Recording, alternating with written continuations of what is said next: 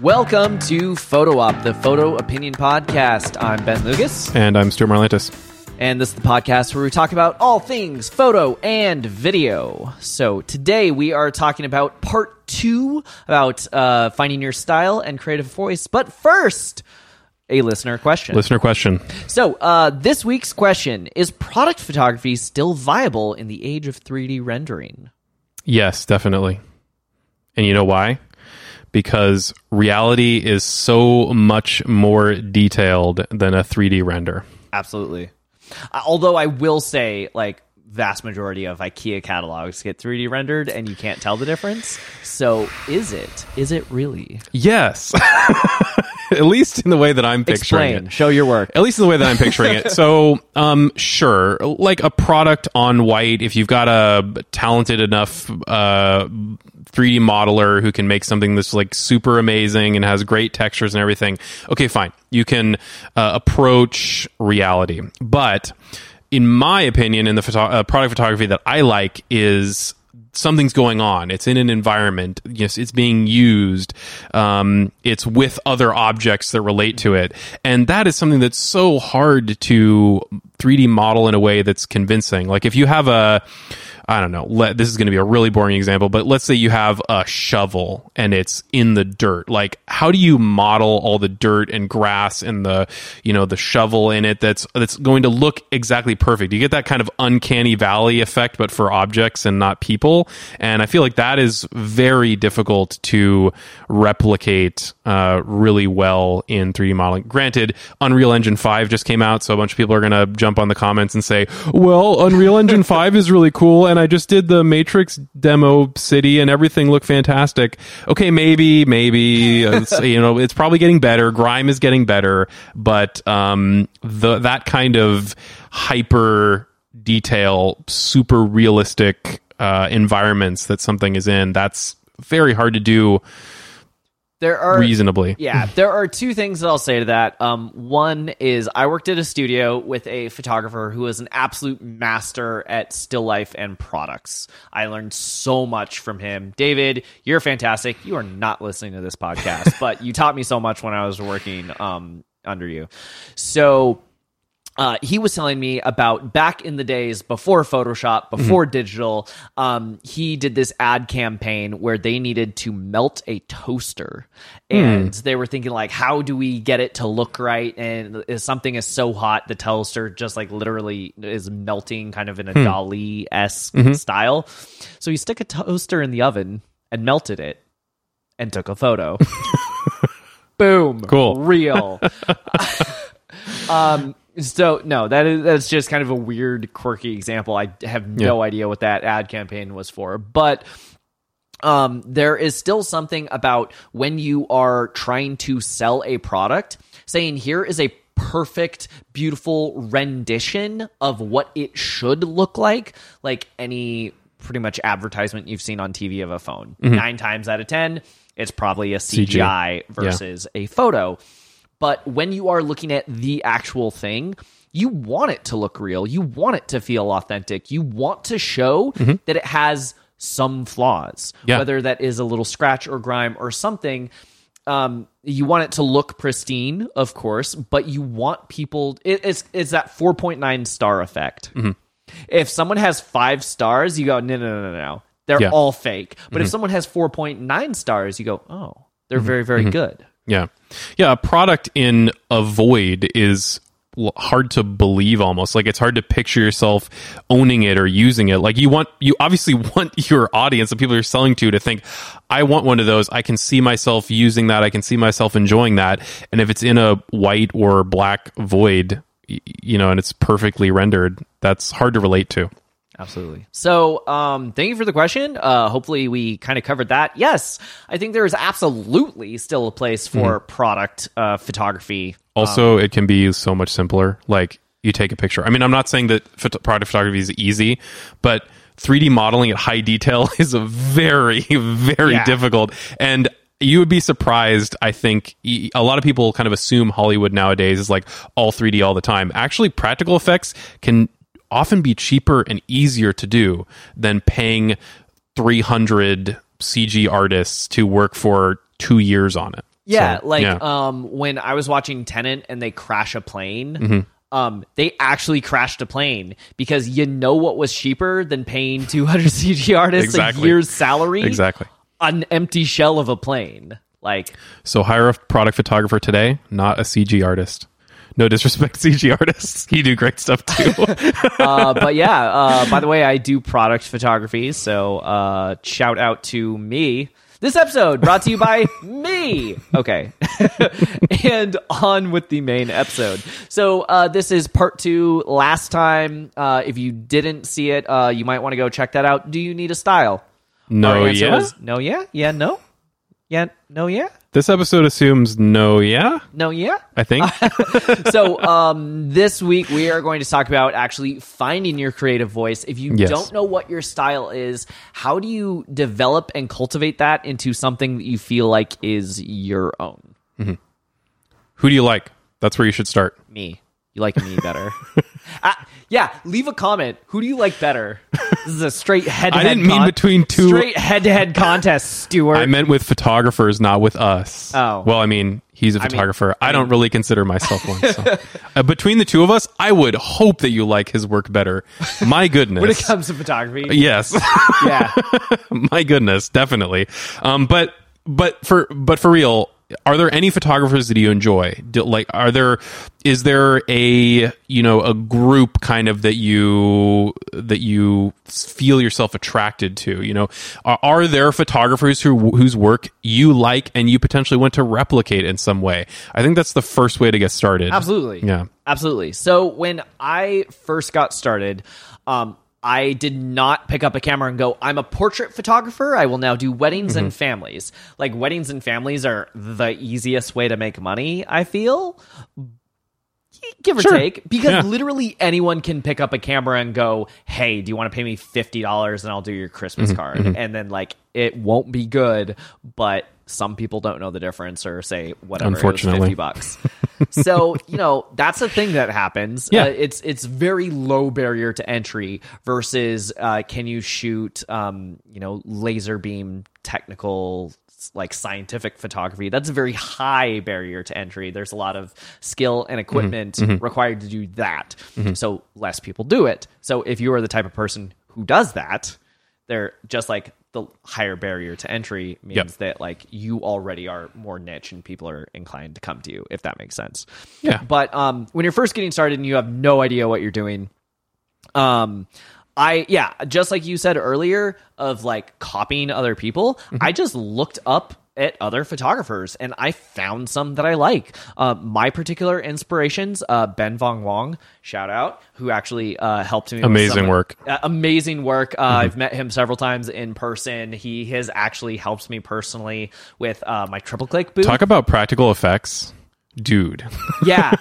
But when he started, it was all this kind of hyper surreal photo composite stuff. And he still does that same look, but now it's all practical. Yeah, and, it's amazing. And so I love kind of the evolution of where his style is. And it's funny because Dave Hill also did that hyper realistic many photo composite thing that I very much enjoyed. And he's definitely pared down to now he just shoots, like, slide film and, like, medium format film and stuff. Like, he's going back to, like, black and white, which is not my thing, but I really loved his early work. Joe McNally, huge fan. Met him in person. I was just fangirling the whole time. But yeah, start with that. I mean, imitate people that you like. It's okay especially when you're starting out. Like, Absolutely, you have no idea what you're doing. Yeah, you don't know what you're doing, and you learn a lot by copying somebody else's work. Probably don't continue to copy that in professional work. Yeah, don't make that your career. But Yeah. when you're learning and trying to figure stuff out, of, like, there are some photographers that I kind of worked under and tried to copy their style, and, like, my work looked nothing like their work. Or I tried to do what they do, and I go, like, this isn't fun, this isn't interesting. Also, I'm looking at the end result, it's not good. So there are going to be those things of, like, I was shooting, there's this very particular style of photography right now for pets and dogs. Like, dog breath photography is the best at it. Can I do that? Yes, I can. But I also realize I am not as good at wrangling pets as she is. Do my photos look like hers? No, not at all. Do all of my is my lighting the same? Is my camera the same? Is everything the same? Yeah. Does it look the same? No. That's kind of what we're talking about when we say style. I can do everything, set up the lights for you, hand you the camera, and you're still going to view it in your mind differently. You're still going to frame it differently. It's going to look different. Definitely. So yeah, start by copying. Absolutely start by copying. The next thing I would say is when you start by copying, you're not going to copy it well. and this is the DNA replication of like, oh no, there's an error, and now the replication is replicating the error. Essentially, that's kind of what you want, because in deviating from those things, now you are creating something that is unique in your own style. Yeah, definitely. I mean, there's certain stuff where you look at it after you've made it, and you're like, ooh. So most of this is garbage, but I like this 1% that actually worked out pretty well. Like, I want to keep that, and let's throw the rest of this away. And that you keep taking those 1% over and over and over, and eventually make something out of it. I feel like over time. Absolutely. But that's the next thing, I think, is spend time shooting and making stuff. And as you're doing, you just need that time, unfortunately. I mean, there's the common saying of like, your first, you need 10,000 hours, or your first 10,000 photos are going to be your worst. And that same sort of thing is just getting at the point of, it takes a lot of time to develop skills and to develop a style, and keep copying, keep trying things, keep failing. You're only going to develop a good style by failing and trying things over and over and over until you hone in on it. So I think the next thing is like, don't worry, take some time. Yeah, absolutely. You are never going to find your style by listening to this podcast and sitting on your couch. No. This podcast, if only. This podcast might help, but you're only ever going to find your style by actually going out and doing it, and doing the repetition, and kind of, like we said, in replicating that DNA over and over and over. The mistakes and the deviations from the people you're trying to copy, once those start getting kind of replicated over and over and are different from the original, of like, all of a sudden you found your style. We kind of bashed, was it earlier this episode or last week, on the boho chic, overly bright wedding photographer. But do you shoot that? Yeah. Can those photos look amazing and beautiful? Yeah. Yep. Are people going to hire you and pay you a lot of money? Yeah. But at that point, it is kind of less about your style in kind of how your photos look, and maybe your style is more about the way that you capture intimacy of a couple, or the way that your posing looks and feels, kind of gives a photo life and movement, where in otherwise amateur photographer copying that style would just be like, oh, this is just a very boring photo. Even though the preset could be the same, the camera settings could be the same. Your style doesn't necessarily have to be a deviation of kind of like the color palette. It needs to be something that gives it life and interest. Yeah, your style needs to reinforce your skills. As your skills get better, your photos will get technically better, but the style is what helps you then differentiate that technical ability from other people. Yeah, like 10 years ago, my selling point at wedding shows was, I do this one particular thing with a flash. No one else does that. Well, guess what? Now everyone else can do that. It's very easy. You can learn it online. I have tutorials on it. Like, it is super easy to do. I can't differentiate on, I am more technically skilled. No one cares. You have to differentiate on kind of some of the intangibles. So part of it is style, but part of it with creative voice of like, what are you trying to say with your photos? What story are you trying to tell? And I think that's something where you and I actually have very... You started off by saying that you do not have a style and you don't have a voice, but I think you actually do, because you and I have very different kind of ways of like how we approach something. So when you're doing photos, your photos are trying to tell more of a story. Well, yeah, and I think a consequence of that is just from working in video is like, you have to tell a story in video always. And I think you have to for good photos, you're telling a story too. So I don't want to disparage photographers and be like, "Oh, I'm better because I worked in video." Not at all. But that is a significant portion of what I'm thinking about when I'm shooting photos or video or anything really creative, is like, there's a story here. What's the story? And generally I try to tell it as honestly as I can. I try not to color it too much from an outsider's perspective, so to speak, which is how I generally refer to myself as a documentarian more than I do as an artist, because I try to show the real world, so to speak, and show what's actually happening in whatever I'm documenting, and hopefully have some sort of narrative as part of that I can tell. And I think that is an incredibly strong, like, creative voice to have, because when you go out onto a shoot, there are so many things that you can do, or people say that you should do, that you either do or don't do, because it reinforces that, like, documentary voice that you're trying to bring to your images. Yeah, it can make some decisions actually relatively easy, because you're like, is this reality or is this bending reality too much? And I try to stay on the side of, be honest with the viewer. And sometimes that makes for things that I don't think look as good as what I would refer to as real artists, of which I don't consider myself. Well, and like so it's funny because sometimes I do things that are really weird and strange and avant-garde and out there. But hey, do you guys want to know a fun fact about me? Shh, don't tell anyone. I did not actually get into the photography program at the college I went to. I graduated in interdisciplinary visual art. I have an art degree, but not technically a photography degree, because they're like, no, your stuff is not weird and avant-garde enough, and you don't tell a story, and your artist statement is lacking. Versus, I just wanted to make stuff that looks really cool. So previous to that, I studied graphic design. So I am thinking about, what are the graphical elements? How does your eye movement flow through this? How does this interact with any text that it might be accompanying?